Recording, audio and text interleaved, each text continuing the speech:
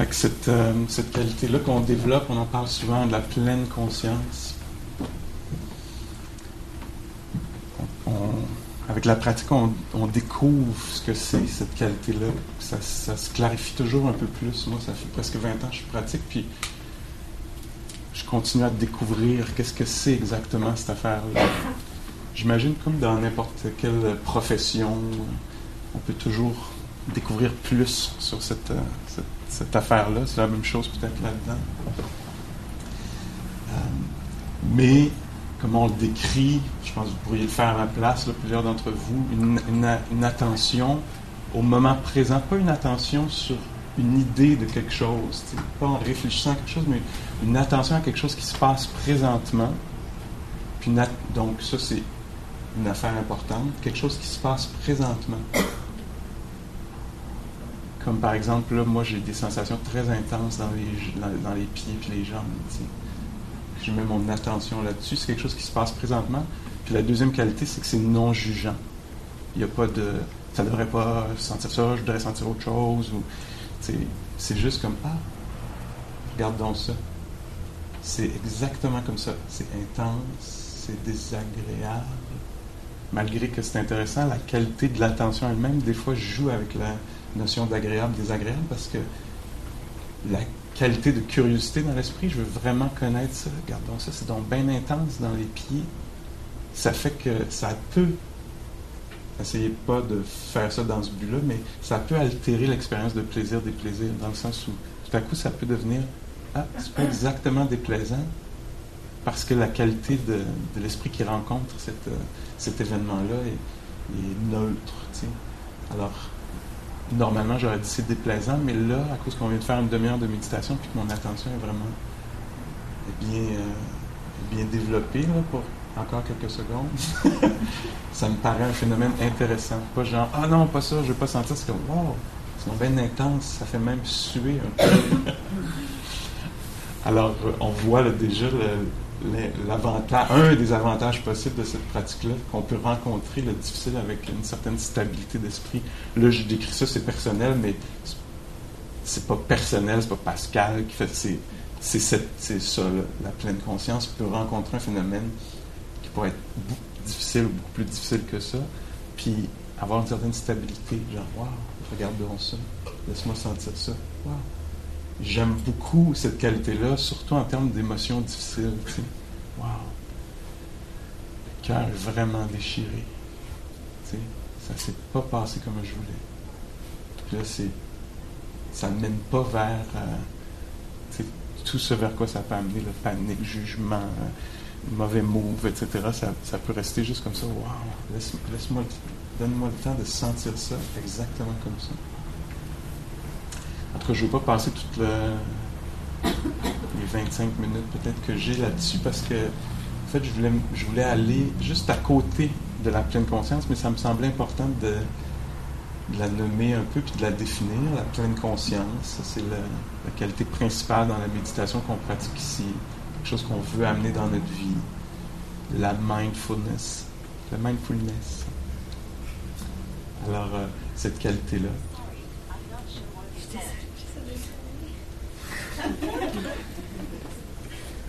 Ça va-tu? Oui. OK. Good. Alors, donc, cette pleine conscience-là,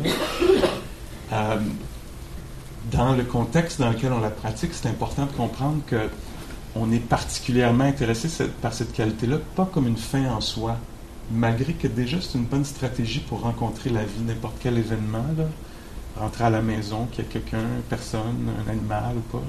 C'est probablement d'être pleinement présent, ça va aider.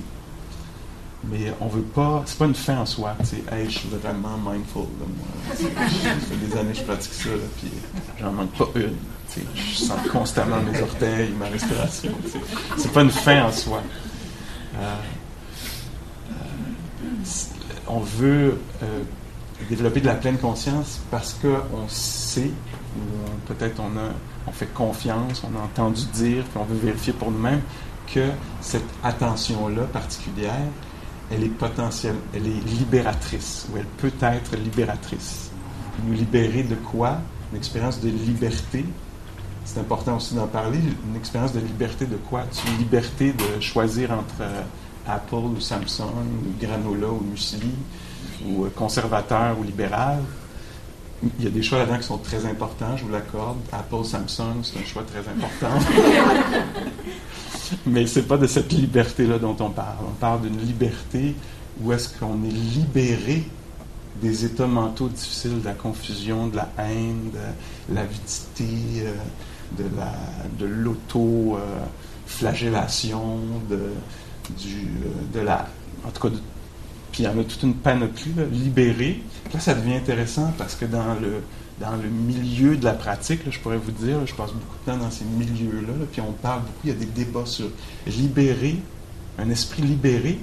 Est-ce que ça ressent toujours ces émotions-là, mais avec une stabilité qui fait que c'est pas déconcertant tant que ça? Ou est-ce que ça n'apparaît même plus? Comme la question là, du jour pourrait être un Bouddha ou une Bouddha, un être éveillé. Est-ce que ça ressent toujours le doute ou la haine ou le désir avide, que ça me prend ça, sinon je ne serais pas heureux? Est-ce que ça ressent toujours ça ou pas? Puis dans certaines personnes disent non, un être libéré n'a même plus accès à ça. Ça a été, en anglais, le terme qu'on utilise, c'est uprooted, ça a été déraciné. C'est même pas une possibilité dans la psyché que ça naisse. Le travail a tellement été bien fait, le défrichage, on pourrait dire, a tellement été bien fait que c'est juste du beau qui est cultivé dans ce champ-là, de la conscience d'un être éveillé. Puis il y a d'autres gens qui disent non, si tu lis bien les textes et les discours du Bouddha, les conversations qui ont été documentées, il dit, ça arrive après son éveil, il dit, j'étais assis là, puis Mara est venue. Mara qui est une genre de personnification là, des états mentaux difficiles. Puis on lit dans les textes où le Bouddha dit, Mara, je te vois. Puis là, la situation typique qui se passe, que je trouve toujours très cute, touchante, drôle, c'est là, on dit, donc, le doute est apparu dans l'esprit de ce pratiquant-là, ou la confusion, ou prendre les affaires personnelles, mettons, on pourrait appeler ça de même, une méprise quelconque, mais il l'a vu tout de suite, puis il dit, Mara, je te vois, puis là, Mara, découvert par la pleine conscience, découvert par la pleine conscience, fait comme, ben là, et il s'en va dans un coin, s'assoit dans le sable, prend un bâton, puis il joue dans le sable avec un bâton, genre, je peux même pas faire mes affaires tranquilles. Alors c'est comme ça. Donc, il y a des gens qui basent leur recherche ou leur hypothèse sur l'esprit d'un être éveillé en disant non, ça vient toujours, sauf que la méprise, l'illusion dure juste un moment. Puis la force de la pleine conscience fait que c'est révélé. Ah non, attention, tu vas embarquer dans une histoire, là, tu vas créer une histoire personnelle. Mais c'est à moi, pourquoi ça m'arrive à moi? C'est pas nécessaire. Ça crée, c'est beaucoup plus de création. C'est juste de la création de troubles puis de stress. C'est pas nécessaire. Il y a probablement une autre façon d'utiliser son esprit, sa psyché, son cœur, qui va faire que la situation va peut-être pas nécessairement changer immédiatement, mais la relation à ce qui se passe, par exemple, va être saine. Comme par exemple, on sait que le Bouddha qui a enseigné toute sa vie, pendant 40, je ne sais jamais si c'est 40 ou 45 ans, là, mais c'est très précis, là, c'est 40 ou 45 ans. Et on voit que rendu à 80 quelques années, il avait très mal au dos, il avait très mal aux pieds, il avait une blessure au pied. Puis donc, il y a des moments où il ne pouvait pas donner ses enseignements. Il demandait à son vieil ami, Ananda, il disait, Ananda, peux-tu donner l'enseignement ce soir? Faut que je m'allonge, je peux pas être assis ou debout, tu sais, pour enseigner. Sauf qu'on dit que dans son esprit, il y avait, c'est pas comme, lui est au nirvana, il a atteint le nirvana, fait que ça flotte, ce petit corps-là, tu sais. Non, il avait mal au dos. Puis il y a des scènes très belles qu'on décrit où est-ce que Ananda, son acolyte, qui était son cousin, qui est devenu un peu son attendant, là, il le suivait, puis il l'aimait beaucoup, puis il y a des scènes où on décrit, c'est très touchant, là, on voit deux vieillards, là, puis il y en a un qui masse le dos de l'autre, tu sais, qui prennent soin. Ça me touche même de dire ça. J'imagine ça, une belle qualité d'amitié là, qui a des décennies, là, tu sais. Une belle attention d'une personne envers une autre. Tu sais.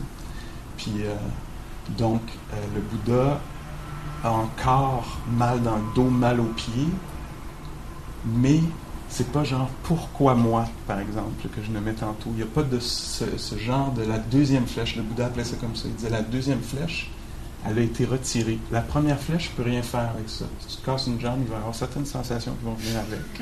Certains inconvénients, comme les transports en commun vont être plus difficiles à manager, là, etc. Ça rentre d'un point A à un point B. Ça, je peux pas... Je viens pas faire ma pratique pour te guérir de ça, ça fait partie de la nature de la réalité. Il va y avoir la maladie, il va y avoir toutes sortes d'affaires, mais la deuxième flèche, la première, je peux rien faire, mais la deuxième flèche, ça, c'est complètement extra. C'est pas nécessaire dans une vie. C'est possible de la retirer. Puis donc, la pleine conscience, c'est la façon de retirer la flèche, mais c'est juste une des deux qualités dont je veux parler ce soir. Dans les textes, est-ce que ça vous intéresse tout ça? Ça vous intéresse? OK. Je pense que c'est intéressant parce l'idée c'est d'appliquer ça dans notre vie, là, d'aller voir comme, deuxième flèche. Encore une fois, notre attention est non jugeante. Fait que quand vous avez une deuxième flèche, mettez-en pas une troisième. Là, j'ai une deuxième flèche, j'arrive pas tout le temps avec la deuxième flèche, je fais la maudite deuxième flèche, là, tu sais. C'est pas ça l'idée, c'est de voir comme, elle, c'est la deuxième flèche. Le prendre personnel, tout à coup, là, en faire une histoire, tu sais. Ça, déjà que j'ai manqué le boss, en plus de me flageller, ou de flageller le chauffeur, ou de, tu sais, c'est comme ça. Être séparé de ce qu'on veut, ça fait partie de la nature de la réalité. Moi, c'est une des affaires que j'aime le plus dans les textes. Le Bouddha dit, on est souvent, pas tout le temps, c'est ce qui fait qu'on reste accroché aussi, mais on est souvent séparé de ce qu'on veut. Quand je vais enseigner, là, une de mes façons, pour moi, pourquoi je ne suis pas très nerveux à l'idée d'aller enseigner, même s'il y a 100 personnes, ou des fois plus que ça, c'est parce que je sais qu'on est tous dans le même bateau. Puis je sais qu'on est tous, c'est comme ça que j'y pense, on est tous, parfois, souvent, quelque part là-dedans, entre les deux. On est tous, parfois, séparés de ce qu'on veut. Ça, je suis absolument convaincu de ça. Je me trompe-tu? Puis là, après ça devient, c'est des histoires, tu sais, pour un, c'est la santé, séparé de la santé qu'il voudrait, pour l'autre, séparé de l'être aimé, pour l'autre, séparé de la carrière, pour l'autre, séparé de... Mais tu sais, si je me retrouve dans un milieu corporatif, carcéral, hospitalier, privilégié, défavorisé, je sais qu'on a ça en commun, quelles que soient les conditions dans lesquelles on est. Puis là, oui, je suis d'accord avec vous autres, il y a plein de nuances à faire là-dedans. Là. Puis il faut s'en occuper. Il ne faut pas faire « c'est comme ça », puis l'oppression, l'abus, l'exploitation, ça fait partie du... Non, il faut bien s'occuper de ça, mais c'est universel comme expérience. Et là, je suis parti dans un... OK, j'ai essayé de revenir à quelque part. C'était par ici, là, que j'ai lâché. Donc, la pleine conscience, dans les textes, elle vient toujours, presque toujours, avec une autre qualité, sati, la pleine conscience, et sampajanya, là, ça fait érudit, là, je lance deux petits mots de pali, un vieux langage qui n'existe plus. Mais mes connaissances sont les mêmes, là, j'ai à peu près 10% de mes connaissances en pali viennent de passer avec 2 mots. L'autre qualité, là, j'ai-tu bâti un petit suspense? C'est quoi l'autre qualité? L'autre qualité, c'est la traduction de sampajanya. C'est souvent une compréhension claire. Une compréhension claire de ce qui se passe. Un des profs que j'ai dit, même c'est le titre de son livre, vous pouvez le trouver gratuitement sur Internet, « Awareness is not enough ». On pourrait traduire librement par « la pleine conscience, c'est pas assez ». Ça prend l'autre qualité, qui est la compréhension claire, ou on pourrait presque dire intelligence, certaine intelligence. C'est le facteur qui va faire développer la sagesse. Parce que de la pleine conscience, un cambrioleur, une cambrioleuse, en a besoin aussi pour ne pas être pogné pendant qu'ils font leur infraction. Hein? Il n'y a pas le facteur de sagesse, mais il y a vraiment une pleine conscience là, très aiguisée. On entend tous les bruits, on sait, mais il n'y a pas cette compréhension, ce facteur-là, cet intérêt-là, cette intelligence-là qui va développer la sagesse. Il fait chaud, là. Ça devient un peu plus dense. On va essayer quand même d'étirer ça quelques minutes. Et comment je rendrais ça vivant, cette affaire-là? Une image. Je pense que ça vient du temps du Bouddha. C'est peut-être lui qui utilisait cette image-là, ou peut-être ça vient plus tard, mais l'image qui est utilisée pour décrire ces deux qualités-là, on dit c'est un petit peu comme s'il y avait une chèvre, puis elle était attachée à un fil, à une corde avec un poteau, là, un pieu.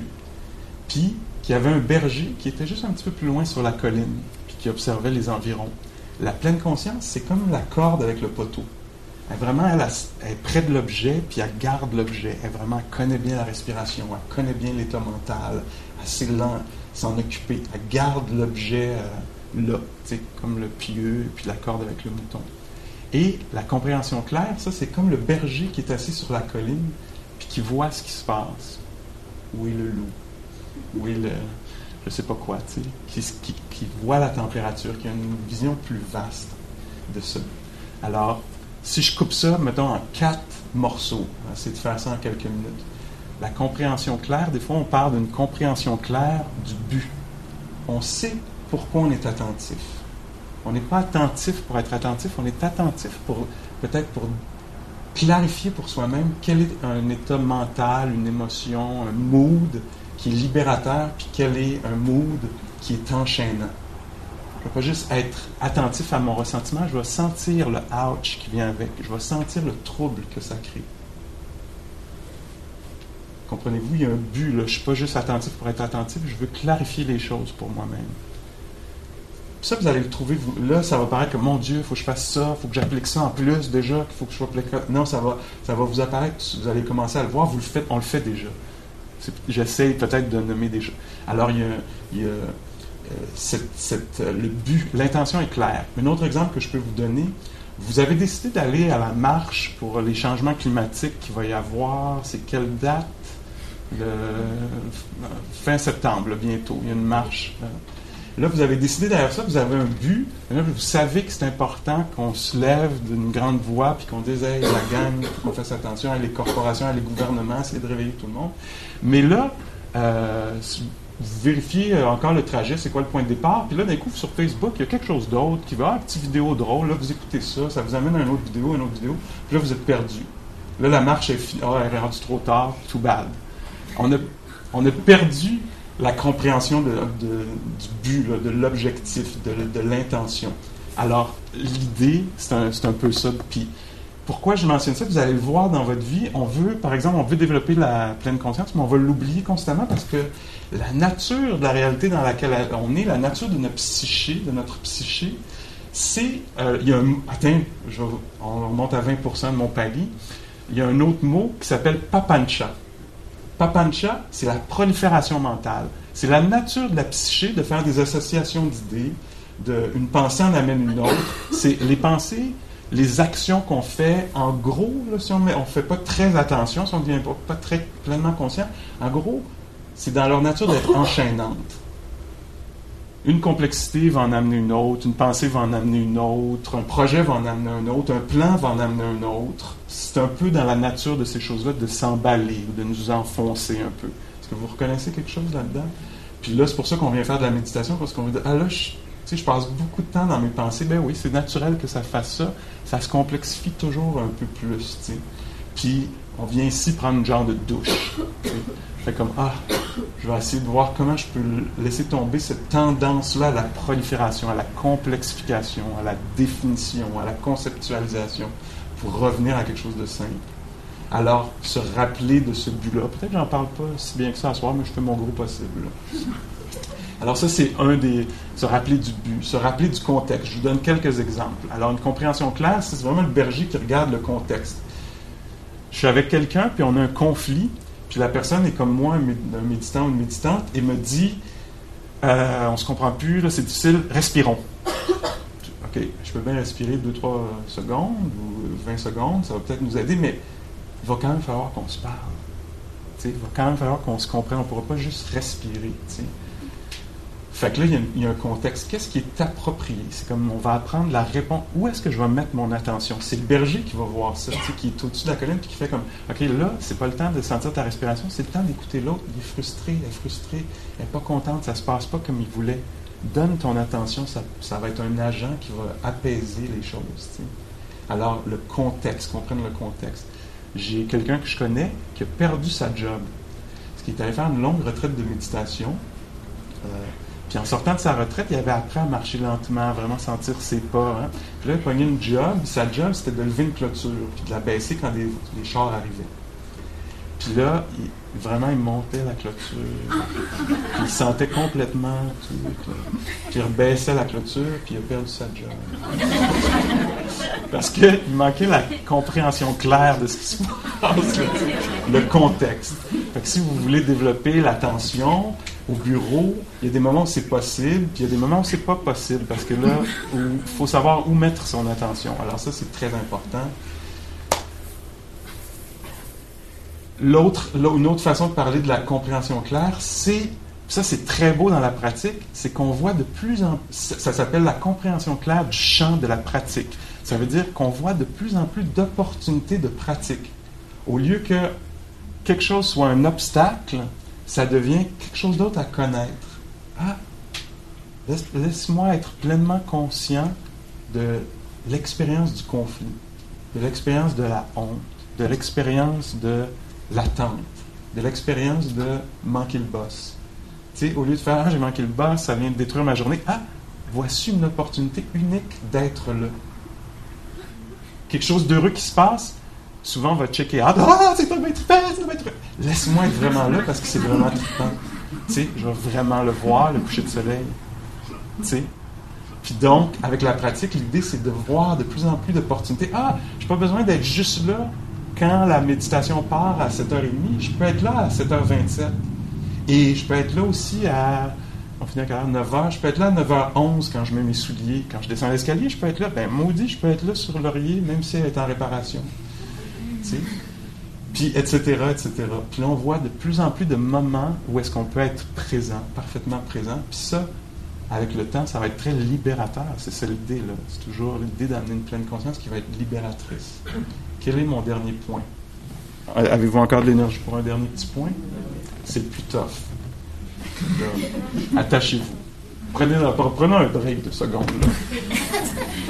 Parce que c'est vraiment, là, je vais vous en passer une. Là. Ça va me permettre de ramasser mes idées en même temps, 2 secondes. La compréhension claire de la réalité. Ou la compréhension claire de la méprise. Là, on vient de quitter vraiment, vraiment clairement, je vais me lever, que ça vaut la peine, on va faire ça un peu dramatique, là, parce qu'il fait chaud. Alors là, on vient vraiment de quitter... Non, je suis pas bien. On vient vraiment de quitter le domaine de la mindfulness ou de la pleine conscience qui serait juste réduction du stress, qui serait même... dans certains milieux là, corporatifs, on amène la pleine conscience à cause du bottom line, le profit.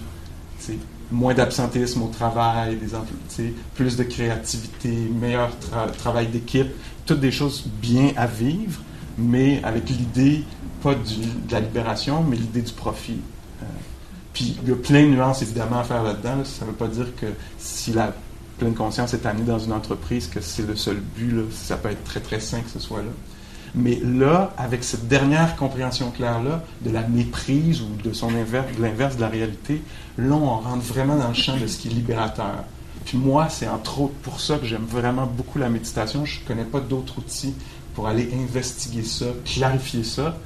C'est l'idée de la méprise qu'on a sur mien. Mettons que je résume ça à ça. Mien, mon corps, mes opinions, mon...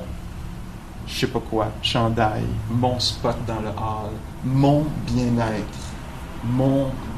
Mon bien-être, là, tu m'attaques avec ta chaleur et ton humidité à soir, là, tu atteins mon bien-être, mon confort. mon plaisir, toute cette méprise-là de à moi, mien. Dans le bouddhisme, dans la pensée, dans la pratique bouddhiste, ça, c'est au cœur de notre mal-être, de notre souffrance, stress. Enlève cette incompréhension-là qui n'est pas facile à dégager parce que tout porte vers ça. Tout le papancha, toutes les constructions mentales portent vers définir les choses en tant que mien ou pas mien. À moi et je veux le garder, le protéger, puis t'agis pas, puis je vais faire des stratégies pour pas le perdre. Ou pas encore à moi, mais bientôt à moi. Ou à moi, mais je veux tellement pas être ça, que je vais le cacher, je vais le dénier, je vais le battre, je vais le détruire. T'sais. Alors, toute cette... Je rends ça très dramatique, mais c'est quand même là-dedans qu'on vit. T'sais. Puis donc, une compréhension claire on dit de la réalité que les choses, même si elles apparaissent personnelles, ne le sont tellement pas. Il y a seulement une attention raffinée qui va dégager cette méprise-là. Il y a seulement une attention de pleine conscience qui va pouvoir commencer à questionner intuitivement, là. Pas parce qu'il faut que je le questionne. En étant attentif, ça va comme ressortir un peu. Qu'est-ce que c'est ça, cette affaire-là? D'être propriétaire de tout ça, de s'identifier à ça, de se coller à ça. Par exemple, je reviens souvent avec ce genre d'exemple-là, je suis assis ici, puis j'ai une expérience une émotion difficile, là, au choix. Mais la dépression, déprime, ressentiment, peur, anxiété, puis quand je suis défini par ça, c'est moi, je suis peureux, peureuse, anxieux, anxieuse, déprimé, dépressif. Quand je suis défini par ça, ça veut dire que ça vient d'atteindre l'essence de qui je serais. C'est au milieu de moi. Dégagez-moi de cette affaire-là, je ne veux pas être pogné là-dedans. Je suis identifié à ça. C'est une notion d'un moi, puis ça se retrouve au milieu de ça. Ça m'a atteint, ça m'imprègne, ça me infuse. Reconnaissez-vous quelque chose là-dedans? Comme, je veux pas ça, je veux pas cette émotion-là, je veux pas sentir ça, je veux pas être habité par ça, moi. Avec la pleine conscience, tranquillement, je commence à découvrir que les affaires passent. Les sons passent. Ils sont pas moi. Il y a vraiment l'expérience complète d'un son. Je suis pas identifié à ce son-là, je me suis pas approprié ce son-là. Ça fait donc du bien comme rapport. C'est sain, c'est simple. Pourtant, c'est vraiment quelque chose qui existe réellement dans mon expérience, dans le champ de l'expérience. Puis là, d'un coup, on voit que cette émotion-là aussi pourrait être traitée un peu comme un son. Il y a vraiment la présence de cette affaire-là qui passe, mais c'est pas moi, c'est pas au milieu de moi, mais c'est vraiment là. C'est comme, là, on change de compréhension du monde, là. C'est pas le point de référence, le truc qui mesure tout, là, l'unité de mesure, c'est plus moi. C'est juste l'apparition, la disparition de choses, puis comment bien s'en occuper. Comment laisser cette affaire-là faire son truc, puis se dégager. Comment accompagner cette affaire-là. Comment célébrer cette affaire-là. Comment cultiver cette affaire-là. Abandonner cette affaire-là. Cette affaire-là, je ne peux pas l'abandonner, mais je peux la laisser être sans l'alimenter. T'sais? Puis il n'y a plus rien de personnel dans ce sens-là. Et il y a vraiment un sentiment de responsabilité. On se pas t'es responsable, pas ce responsable-là, mais responsabilité. On s'occupe vraiment de ce qui est là. On prend soin de ce qui est là, mais ça ne nous décrit pas d'aucune façon. Et c'est vraiment là. De telle sorte que, par exemple, si je passe quelque chose de beau dans l'esprit, on ne va pas se définir par ça. T'sais. C'est stressant, même quelque chose qui est beau. Là. Moi, tantôt, je vous lance 2-3 mots à pali. Ça me définit tout à coup. Je suis quelqu'un qui connaît un langage que personne ne connaît. C'est vraiment stressant de se retrouver cette personne-là. Parce que là, il faut que je me convainque que oui, mais c'est peut-être pas assez de pali. Il faudrait que j'en connaisse plus pour le moment. Puis là, donc là, c'est dur à porter. Là, c'est vraiment stressant. T'sais. Puis là, c'est l'attention, c'est notre pleine conscience qui va commencer à révéler ça dans notre vie. Tu sais, si quelqu'un me félicite pour quelque chose que j'ai fait, je peux reconnaître que ouais, c'était du travail bien fait. C'est beau, c'est vrai que c'est bien que ce soit reconnu. On peut célébrer ça, apprécier ça, reconnaître factuellement que c'est vrai que ça a été bien fait, cette affaire-là. Mais si tout à coup, elle pense vraiment que je l'ai, là, que je suis talentueux ou talentueuse, là, ou eux autres, ou je sais pas quoi, mais là, est-ce qu'ils vont continuer à penser, là, il faut que... Puis là, cette personne-là, elle a pas l'air, il faut que je la convainque aussi, là, que les autres, ils ont dit que c'était bien fait, que c'était vraiment bien fait, ce travail, tu sais. Puis là, d'un coup, voyez-vous la complexité de la définition de soi, de l'appropriation, de ça devient super dur, même quelque chose d'heureux, tu sais. Tout à coup, il faut que je le protège, tu sais, alors que il y a un rapport au monde qui peut être tellement plus simple que, ouais, du travail bien fait, c'est comme ça. Du travail mal fait, ça a l'air de ça. Ça ne me définit pas, mais on peut vraiment reconnaître que ça a été botché un peu. Donc, une responsabilité, la capacité de faire, ouais, c'est vrai que... Puis est-ce que je veux vivre avec ça? Ou est-ce que... Si on, dans des conditions semblables, je ne déciderai pas une prochaine fois de faire autrement. Il me semble que ça dégage... Moi, juste d'en parler, ça me dégage un peu le cœur. Ça vous fait ça à vous autres? Je suis ça de mon bord.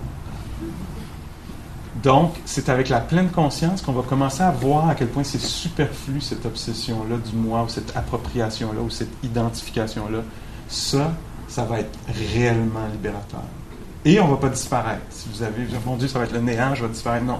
C'est ça qui est étrange, c'est que tout va continuer d'être pas mal pareil, sauf que ça va être plus facile d'être là.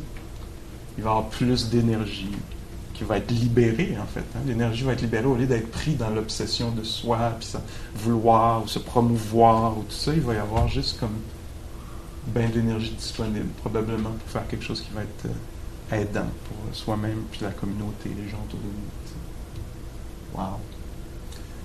OK, fait que j'ai tout lancé ça, puis on va voir comment ça va trouver sa place dans notre vie, comment ça va se retrouver. J'espère qu'il y avait quelque chose là-dedans qui pourrait être utile cette semaine, demain, à soir, tantôt, maintenant, peut-être même.